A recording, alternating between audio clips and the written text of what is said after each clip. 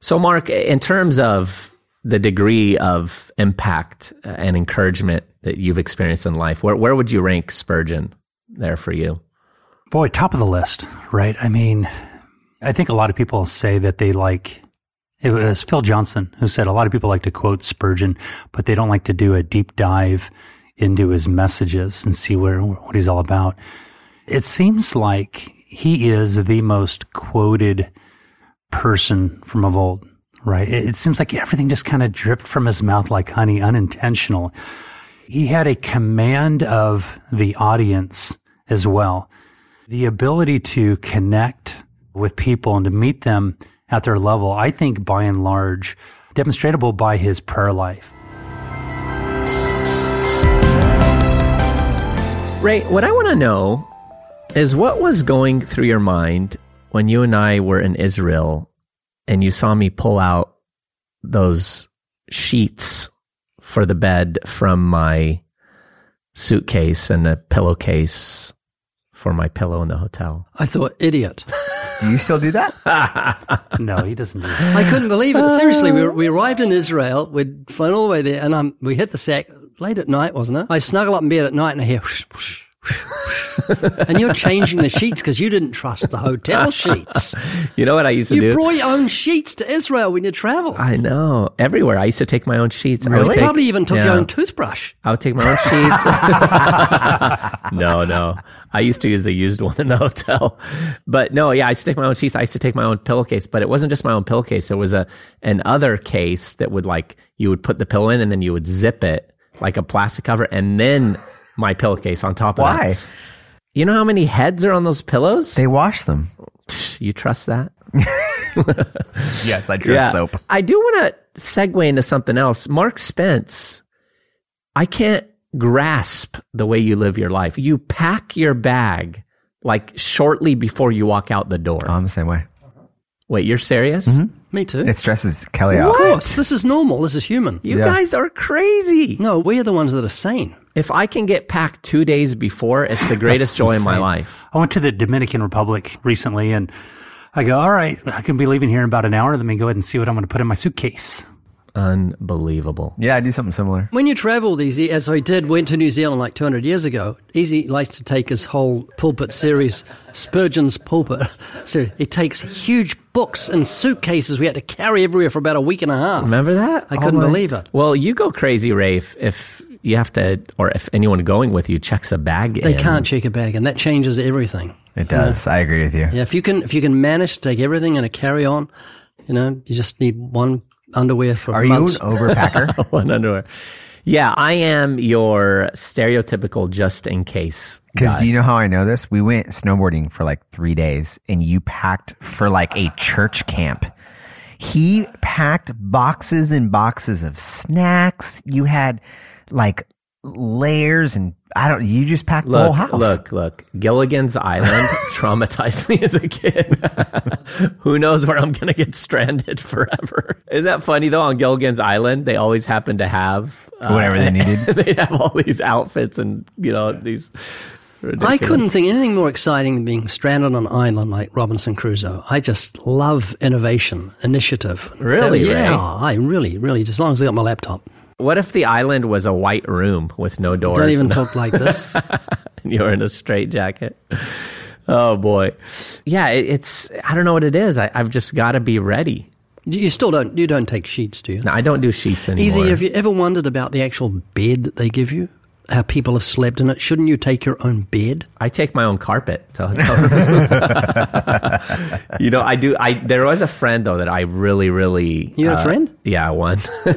What about knives and forks? You put them in your mouth when people are. No, that's what I was about to say. A friend that I gained greater respect for. He takes his own silverware into restaurants. That makes sense to me more than anything. When you put a spoon in your mouth, 10,000 other people have had that spoon in their mouth. And also, you got to remember, Easy, they're all breathing the same air that you're breathing. Are you a germaphobe? I don't like germs. I'm not psycho though, like that. Well, well.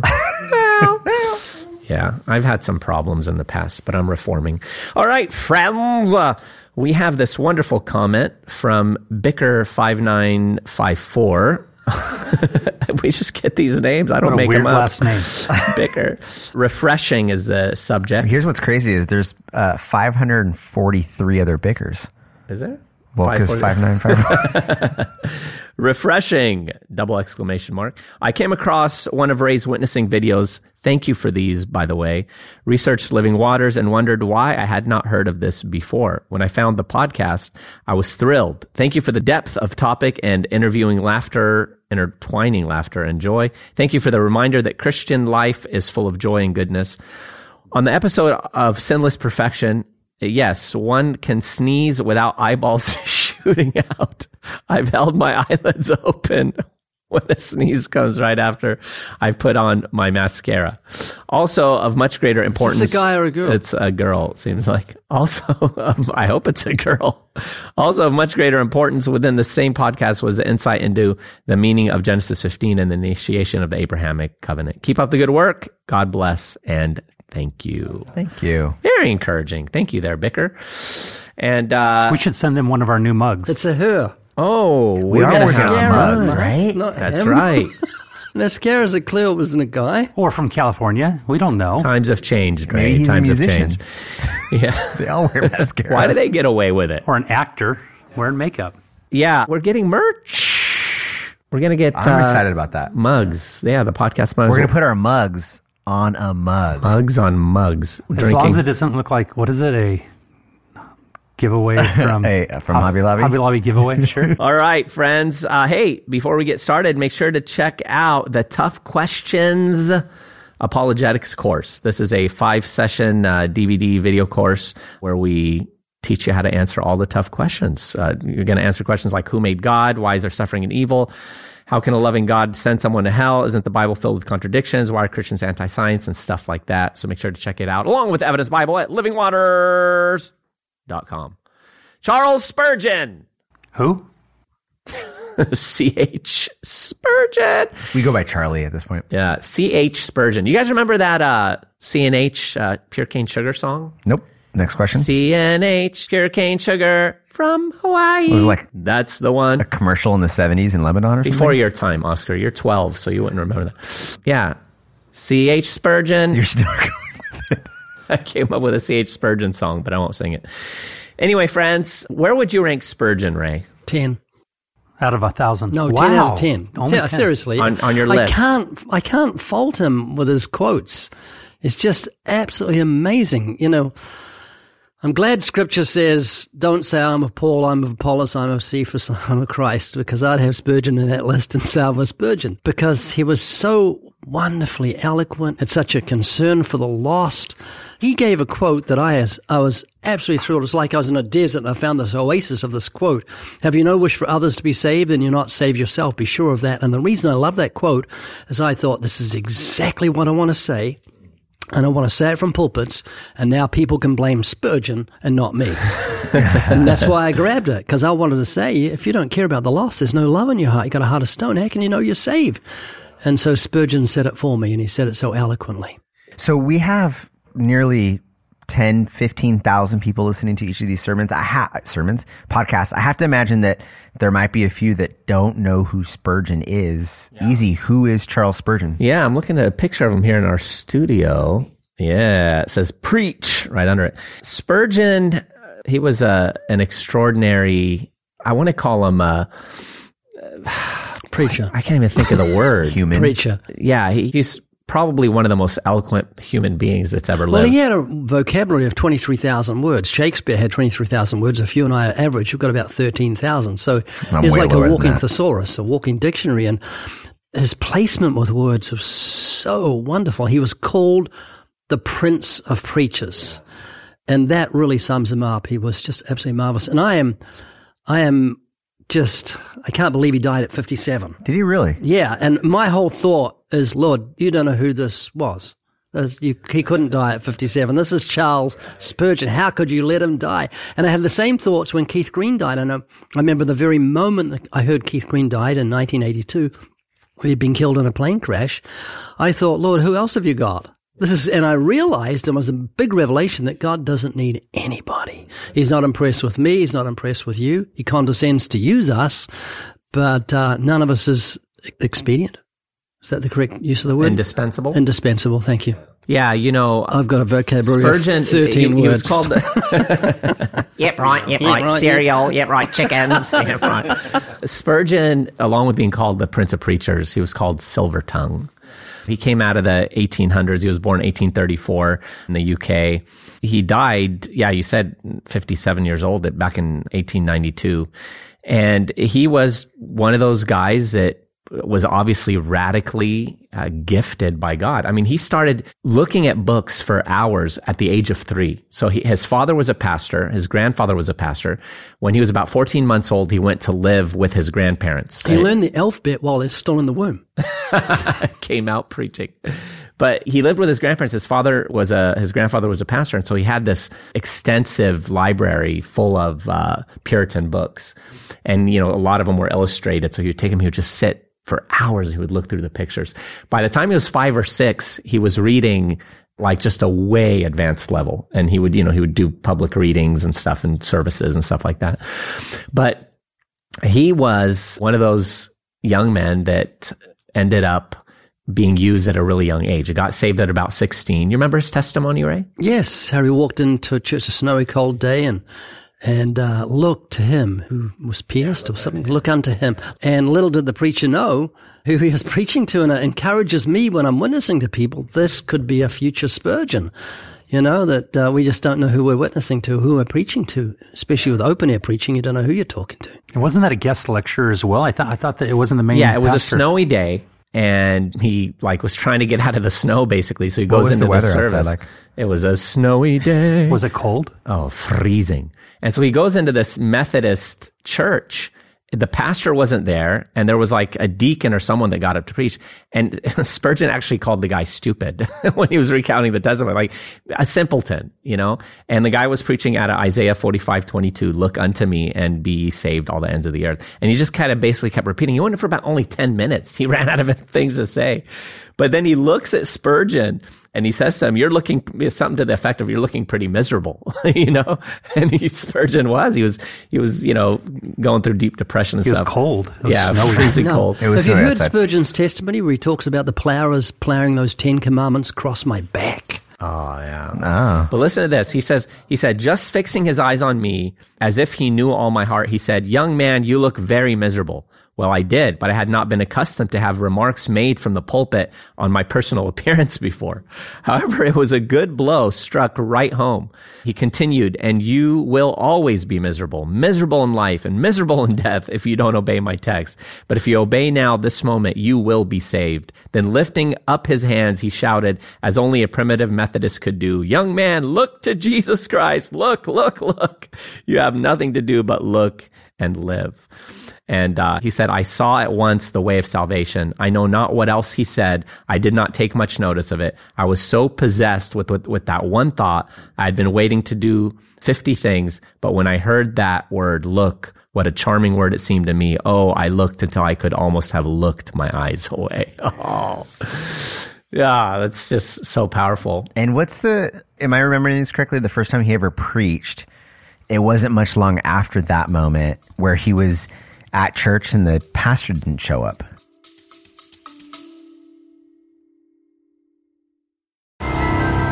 We love to give things away. And that's why we will do that every single day here on the Living Waters podcast. That's right, friends. We're giving away goodies for those of you who go to livingwaters.com/podcast and fill out the form. We are giving 10, believe it or not, 10 different people each week goodies from Living Waters, $100 value for each box. You'll get tracts and books and a podcast mug and all kinds of good things. So make sure to participate at livingwaters.com/podcast. And make sure to listen to the very end of the podcast where you will hear the announcement of the winners every week.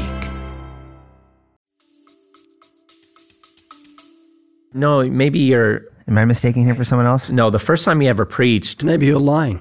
I could be lying. The first time he ever preached, he was basically tricked into preaching. A guy told him to go and preach, and he said, you need to go accompany this young man who's going to go preach. So he goes with this young man, and as they're going, he says to this guy, he goes, I'm going to be praying for you to preach. And the guy goes, what are you talking about? I've never done that in my life. I was told you're the one who's going to preach. So he did. He got up and he preached, and some lady interrupted him and goes, how old are you, young man? And he says, don't interrupt the preaching. And he kept going. And then finally she asked him again at the end, and he goes, under 60. And then someone goes, under 16, I would venture to guess. And he was about 16 years old. Is that sermon recorded? Because I saw a biography on YouTube, and he was preaching to this group of people, and it was just so beautiful. A very young man, and they're almost moved to tears with their eyes widened by what he was saying. That is the one thing I wish they had in the time. Although we've joked about that, right? My name's Charles Spurgeon. I'm really pleased to meet you. Can you imagine, what he said was eloquent, but his voice repent unto the Lord. That'd be crazy. It is without idolatry. It's great to have heroes in the faith. God lists heroes in Hebrews 11 that are looked up to by the Lord. And so we can look back at these men and just be encouraged by them. So, Mark, in terms of the degree of impact and encouragement that you've experienced in life, where would you rank Spurgeon there for you? Boy, top of the list, right? I mean, I think a lot of people say that they it was Phil Johnson who said a lot of people like to quote Spurgeon, but they don't like to do a deep dive into his messages and see what he's all about. It seems like he is the most quoted person from of old. Right. It seems like everything just kind of dripped from his mouth like honey, unintentional. He had a command of the audience as well. The ability to connect with people and to meet them at their level, I think by and large, demonstratable by his prayer life. You read what he had experienced in prayer, saying that God's scholars must live on their knees. Study yourself to death and then pray yourself alive. A man doesn't stand as tall as when he is on his knees. They're Spurgeon quotes. That there's a man who really took to heart of what it meant to commune with God, and he lived it. And I think that the outflow was the overflow of his life. That he wasn't intentionally, I believe, trying to come up with quotes, for everybody else to be able to use. But in reality, it was just an overflow of his life that he did not know to what degree that he was going to be used. Well, he wouldn't have known about the internet. Yeah, most certainly. Right. I mean, I think we're just indebted to the man and what it means to abide in the vine. And we have the privilege and the blessing to be able to just kind of receive that here today and to carry that on to the next generation. So his messages each week were transcribed and put in newspapers throughout the world. That's why we have them all today. They're manuscripted. His ascent, I mean, how that all worked, he, like I said, that was the first time that he had ever preached. That was back in 1850, and it was in a village called Taversham. And he was going thinking he was going to go support this guy, and he was the one that was supposed to speak, and it had a real impact. And he was basically, at the time, he was living in Cambridge. He went to school there and was kind of a student teacher. And shortly after that, as people began to recognize his gifting, he started doing what was called, there was a layman preaching group, and they would preach to 13 different villages, and he would go around doing that. And then he was asked one time to speak at a church that was in an area called Water Beach. It was a Baptist church. And when they heard him speak, they were just in absolute shock. The people couldn't believe it. And so shortly after that, they asked him to become their pastor, and he did. He wasn't educated. He didn't go to Bible college. So after that, he started to get a little well-known. He was asked to speak at a church in New Park. It was called the New Park Baptist Church. And he was intimidated because the three pastors that had filled that pulpit were like giants. I mean, these guys were like authors. They were theologians. And so he was extremely nervous, but he got up in that pulpit and he preached that first sermon there and just shook the place. And then he told them, I'm not educated. They said, good, because all the guys we've had who were educated weren't giving us. They just felt his spirit and the power of what God was doing. And that's what later became the Metropolitan Tabernacle, and which you've been to. The second building. We snuck into it. Well, it was closed, and I was with my son in London. And I said, hey, there's a little door open right there. I know that it's the bookstore out the back side of the Metropolitan. And I said, hey, go ask them if they can let us see the Metropolitan. Because I've been there 3 times over the last 30 years or so, never with the opportunity to go inside. So he went in there and they turned him down. And I walked up there and I just went right past the first woman, and there was another gentleman there. And I said, would you mind if we just quickly saw the Metropolitan? I've been here 3 times over the last 30 years, never had the opportunity to go see it. And it was locked up. He took us in there, and I took a picture of my son, Ethan, right there. But it's a little surreal, but it's still there. I think they have a Wednesday night Bible study. So if you're going to make it out there, attend on a Wednesday night study. Yeah, I've been on the outside of it, never got to go in, but really wanted to. Yeah, so that was the first building, like I said, was the New Park one. It was an existing church. I mean, it seated 1,200 people. The first time he preached, there were about, they say up to a couple hundred there. And then they had him back again, and they asked him to be their pastor, and that place just exploded. So when they built the Metropolitan Tabernacle, that was made to seat 3,600 with the capacity to seat, for another 2,000 seats and standing room type thing. So they say there were about 6,000 people on a given Sunday back in that time, especially that were in there to hear him. That and was there was huge. no amplification in those days. They had to use acoustics. What's that?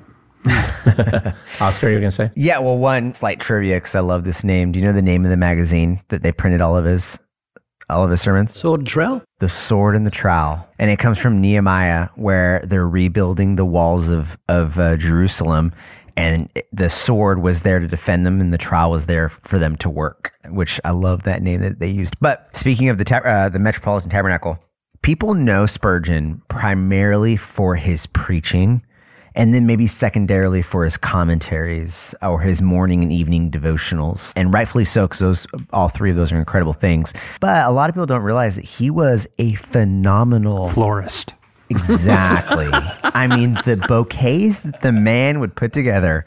He was an incredible pastor and an exemplary pastor. One of my favorite stories that I've read of them is the Metropolitan Tabernacle was there in about the 1850s as things were going off. And just before that, the Industrial Revolution was going off in London. They were right there in the heart of the city. And the consequences of the Industrial Revolution is that everyone left the suburbs and moved into the city, into a city that couldn't contain that many people. And so homelessness and violence and corruption and political turmoil were skyrocketing. And at that time, there's all of these stories of these other churches that were saying, we're out of here. We're leaving London. We can't do this anymore. And they moved into the burbs, if you will. But Metropolitan Tabernacle, Charles Spurgeon and his elders said, not us. We're going to stay here, because he saw it as an opportunity for the gospel. And so him and his church started over 60 organizations. I'll just give you a couple of examples. They created homes for people who lost their jobs. They needed to get back on their feet. They built homes for the elderly, who they would care for them and give them a place to die in dignity and peace. They created orphanages where they educated, cared for, and fed thousands of orphans. They built homes for single mothers and helped them find jobs. They started schools for pastors who couldn't afford theological seminary schools that were there at the time. They started business programs for people who were trying to make money to be able to take care of their people. They started over 60 programs to help the community. At one point, let me just read this excerpt. Metropolitan's Tabernacle influence spread so quickly throughout the poor and all the way up the class ladder to the aristocracy. It got to the point that if the Metropolitan Tabernacle had shut down at any point during that decade of grappling with the problem of the Industrial Revolution, the city of London would have been crippled. They would have grieved the loss of the tabernacle. Can you imagine serving the needs of your city, being so attuned to the common good for the sake of the gospel that your city would grieve if you picked up and left? Isn't that good? And to me, it's a testament to there's these temptations of going, I'm leaving my community, I'm leaving my city, I'm leaving my state because it's now this blue state that I couldn't stand, and et cetera, et cetera. And I get that everyone has their different reasons. We've talked about this before, because the reality is that God is also calling people to places exactly like that. And I think it was Spurgeon that said, God has not forsaken a place until his people have forsaken it. And I think that's the view he took on London at that time. Oh, John Plowman's Talk. Have you read that book by Spurgeon? I read it to my kids when they were in devotions years ago. So practical, so funny, so witty. Spurgeon had a way of saying something he wanted to say where people wouldn't be offended with him. He would say things like, some vagabond fellows say this, and then he says what he wanted to say, so they get blamed rather than him if it was a bit on the edge. But John Plowman's Talk is really, really good. So is The Soul Winner. That was a book that influenced me right about 1982, and then Lectures by Students by Spurgeon. Yeah, two of the books that had influenced him most at a really, really young age, like I said, he was a prolific reader, a voracious reader rather, Pilgrim's Progress and Fox's Book of Martyrs. And you forgot the other one. What? Alien's Alarm by Joseph Alian. Oh, that's right. He said his mother read that to him as she sat on his knee just as a little kid, and it so influenced his life. Yeah, and you trace it back really to his conversion, and I love that. I mean, oftentimes we think it's those that were entrenched in deep, gross sin who will typically have this radical passion for the Lord. But no, he grew up as a pastor's kid and had a grandfather who was a pastor, grew up around the truth.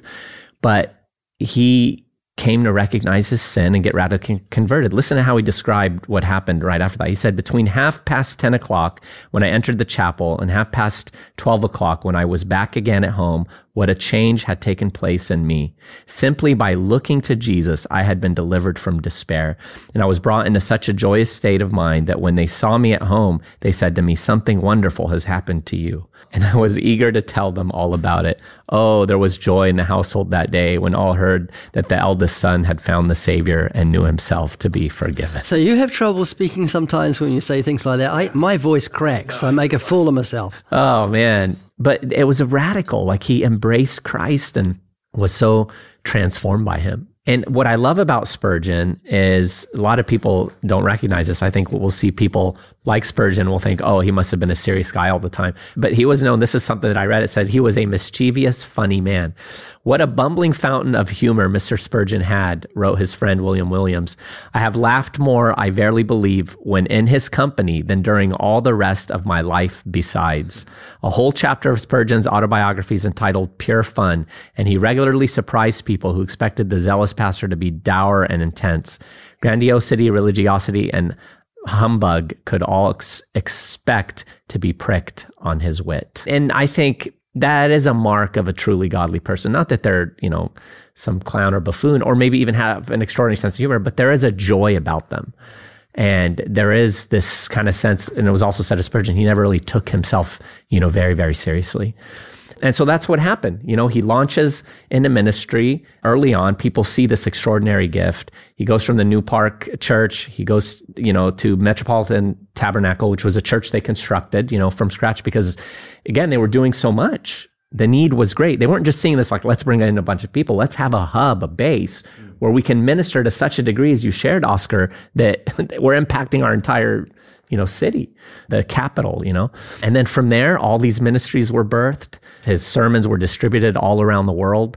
His writings began to explode. I mean, morning and evening, I've been reading that devotional for years.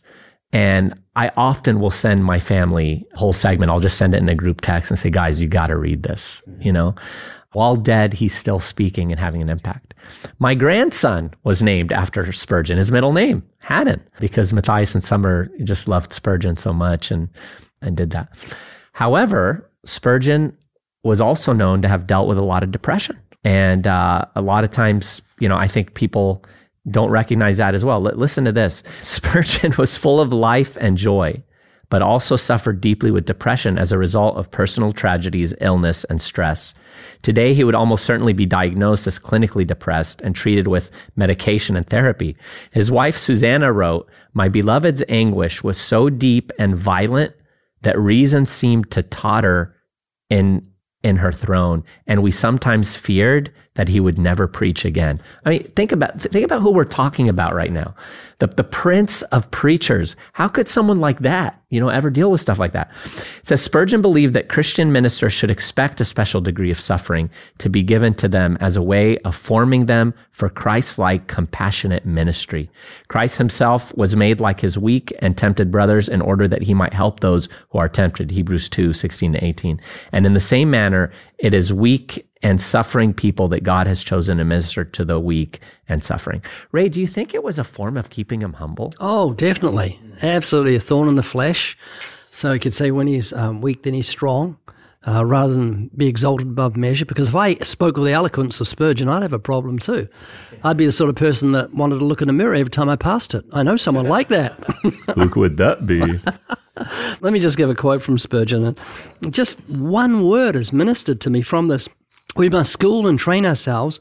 Is that the word? That's the quote. I hope Spurgeon never did that in the middle of preaching. Why did he say, we must school and train ourselves to deal personally with the unconverted. We must not excuse ourselves, but force ourselves to the irksome task until it becomes easy. That word irksome is so ministered to me because I hate evangelism. I hate approaching strangers. I hate saying to people, how many lies are you told? And it's irksome. That word irksome means annoying. But it's something we must do, like the disciples. Every corner they turn in the book of Acts. We cannot but speak that which was seen and heard, and that was in peril of their lives. And so we just keep doing it. And the joyous thing about the irksome task is that this morning I poured my heart out to a young guy who was studying to be an aerospace engineer at a local college, and it was like the first time I ever witnessed anyone. It was just like a rivers of living water flowing from my innermost being. So you mean that, Ray, from the standpoint of you just sensed God's help and it was all coming together, or the way he was responding, just or what? The excitement of sharing the gospel with someone who's listening. It's like I've never shared it before. Like you open air preach for 2 hours, you're exhausted. You think, I just got to go home. I can't say another word. And someone comes up and says, how can I be born again? And you just turn to them with this enthusiasm and energy because the dunamis of the Holy Spirit dwells within us. It's impossible to be used by God to any great degree without going through and experiencing great difficulty. It is par for the course. It is something that you must go through. Spurgeon said, many men owe the grandeur of their lives to their tremendous difficulties.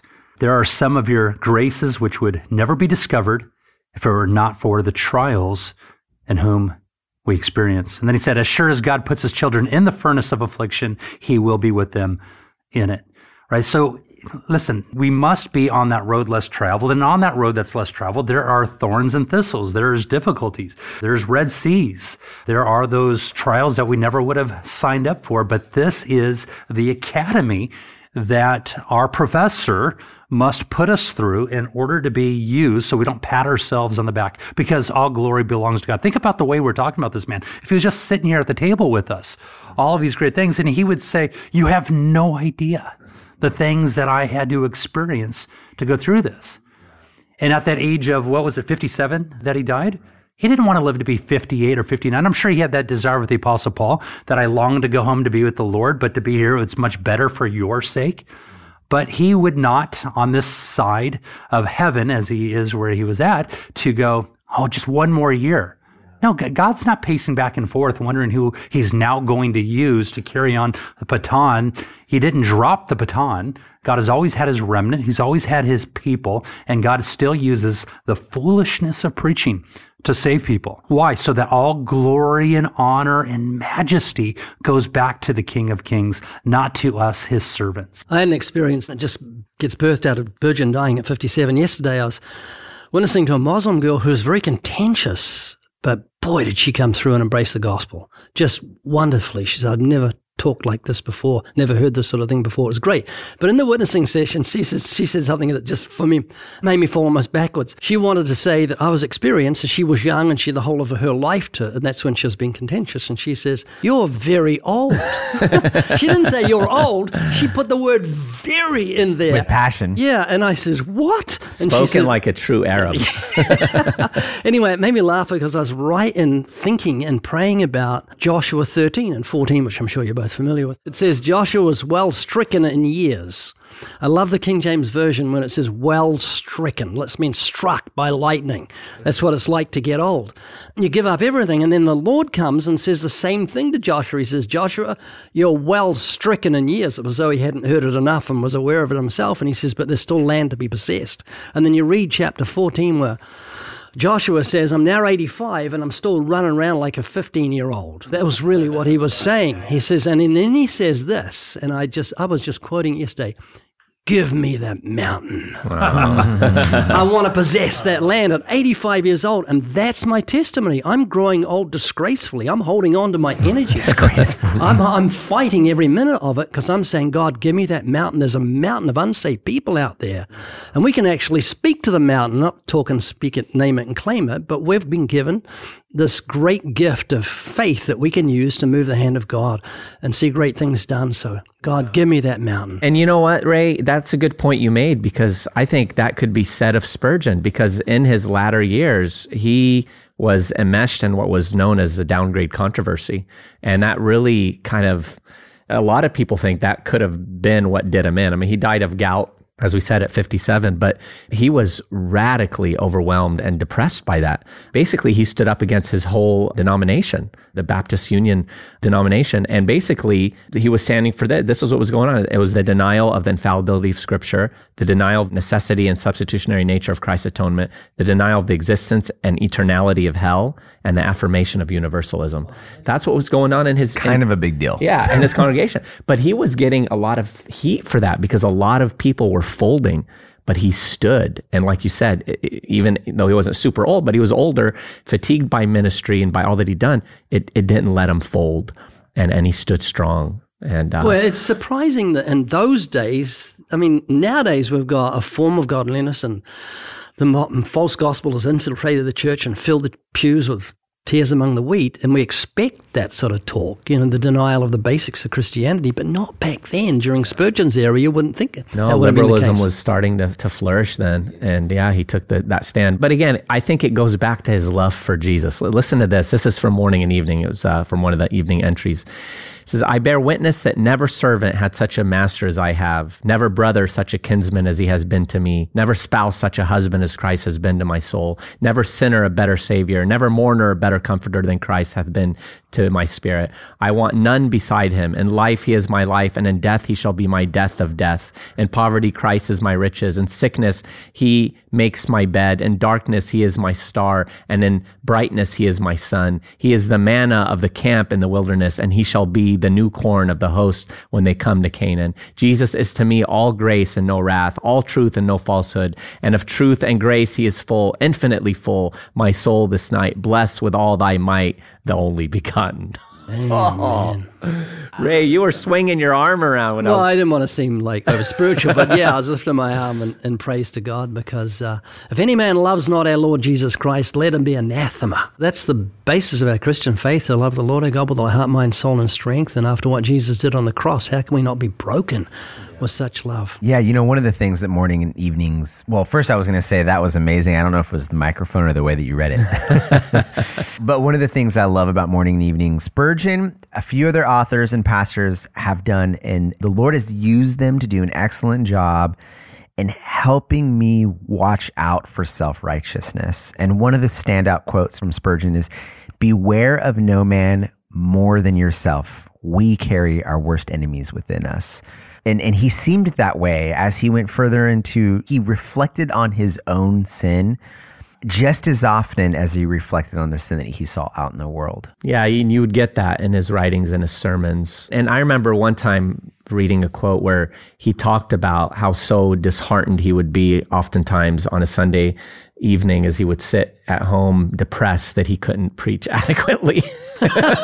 Where does that leave us? Oh, man. What would he think about our preaching? Yes. That was what probably was making him depressed. Yeah, he wasn't talking about his own There's guys preaching. coming in the future generations.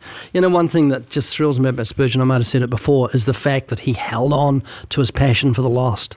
He could have been just the deepest theologian. Everyone sat at his feet and listened to him open, expound Scripture. But he said things like this: if sinners be damned, at least let them leap to hell over our bodies. If they will perish, let them perish with their arms about their knees, imploring them to stay. If hell must be filled, at least let it be filled to the teeth of our exertions, and let not one go there unwarned and unprayed for. Wow. Ray, you've never written a book on Spurgeon, have you? Yes, I have. You did. I did. In fact, you know, this story bears telling. We got someone who reached out to us. I know I've probably shared it on a past podcast, but someone reached out to us and said they got radically saved through listening to Hell's Best Kept Secret. And they said they were Spurgeon's great-great-great-great-grandson. And you were kind of incredulous, Ray. Then he actually came and showed you The family tree. the family tree. He brought the branch and the roots. The amazing thing is that Ray got a hold of the Hell's Best Kept Secret message that really kind of launched your ministry in a sense by reading one of Spurgeon's, was it a sermon or This or a quote, book? Just one A quote. quote. Can you say that quote? Yeah, what will you do when the law comes in terror, when the trump of the archangel shall tear you from your grave, when the eyes of God shall burn their way unto your guilty soul, when the book shall be opened and all your sin and shame shall be punished? Can you stand against an angry law in that day? Oh, wow. I remember I was on a plane and I had that quote sitting in my Bible, and this guy was unsaved and I'd be witnessing to him, and I gave him, I says, read this quote from the Prince of Preachers of last century. And as he read it, I watched his face go red. It wasn't with anger, it was just total like, whoa. Yeah, so that ended up leading to you getting a hold of the biblical principle of the use of the law in evangelism and preach Hell's Best Kept Secret. And then Spurgeon's great-great-great-great-grandson heard that sermon and radically got saved. And so you see how it came full circle. Obviously, Spurgeon prayed for his progeny, and then God uses him to impact you, and then you to impact his. And then he gave me a foreword for the book on And Spurgeon. then he wrote that a I Spurgeon, the book for Spurgeon Gold that you wrote. How awesome is that? I couldn't remember the name of it, so I'm glad you mentioned Spurgeon it. Gold, yeah, right. So let me finish on kind of a fun note. This is a story about. So you haven't been having fun? No, not at all. Finally, 42 minutes in, let's have some fun. Yeah. This is Spurgeon's wife writing about how one day he could not put a sermon together. What was her name? Susanna. And the sermon was on Psalm 110, verse 3. Your people shall be volunteers in the day of your power, and the beauties of holiness from the womb of the morning, you have the dew of your youth. And he just could not get a sermon together. He couldn't get the heart of the text, and he was stressed out, and it was late. And his wife talked him into going to sleep. She said, you'll wake up early, refreshed. He said, okay, wake me up real early. Hopefully I'll be refreshed and I can put the sermon together. So anyway, he goes to bed. She says, by and by, a wonderful thing happened. During the first dawning hours of the Sabbath, I heard him talking in his sleep and roused myself to listen attentively. Soon I realized he was going over the subject of the verse, which had been so obscure to him, and was giving a clear and distinct exposition of its meaning. With much force and freshness, I set myself with almost trembling joy to understand and follow all that he was saying, for I knew that if I could but seize and remember the salient points of the discourse, he would have no difficulty in developing and enlarging upon them. Never preacher had a more eager and anxious hearer. What if I should let the precious words slip? I had no means at hand of taking notes, so like Nehemiah, I prayed to the God of heaven and asked that I might receive and retain the thoughts which he had given to his servant in his sleep, of which were so singularly entrusted to my keeping. As I lay repeating over and over again the chief points I wished to remember, my happiness was very great in anticipation of his surprise and delight on awaking. But I had kept vigil so long, cherishing my joy, that I must have been overcome with slumber just when the usual time for rising came. For he awoke with a frightened start, and seeing the telltale clock, said, "Oh, wifey, you said you would wake me very early, and now see the time. Oh, why did you let me sleep? What shall I do? What shall I do?" "Listen, beloved," I answered, and I told him all I had heard. "Why, that's just what I wanted," he exclaimed. "That is the true explanation of the whole verse. And you say I preached it in my sleep? It is wonderful." He repeated again and again, and we both praised the Lord for so remarkable a manifestation of his power and love. That's so good. Oh, that's great. So I'll just be snoozing off next time I want to do a sermon. Say, Sue, you Can listen. you imagine that? The new approach to sermon prep, just sleep and talk in your sleep. But what a life And So he called her wifey. That is so nice. And from all accounts, they had a wonderful marriage. He just really cherished and loved his wife and was a great father and husband. And what an inspiration. And I think a big takeaway for us should be the power of the written word, because we wouldn't be talking about Spurgeon right now had it not been for the written word and the printing press as well.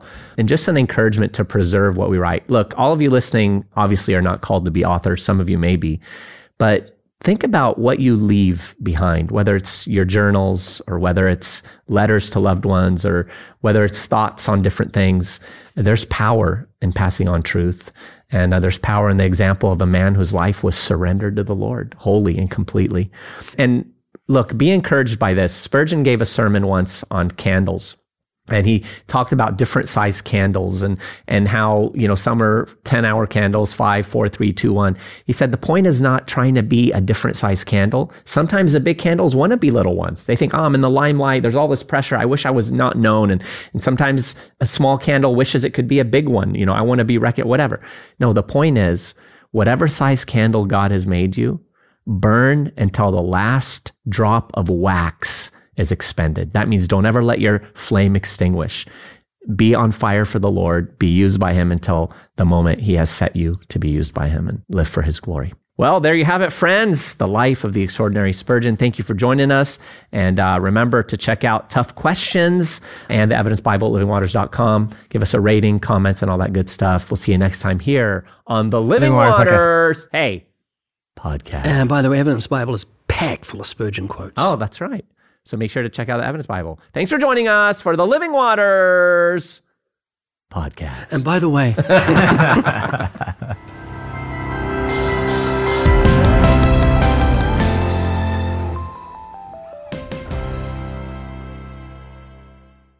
Winners, winners, winners. That's you, friends. Those of you who I'm about to announce are the winners of this week's podcast giveaway on the Living Waters podcast.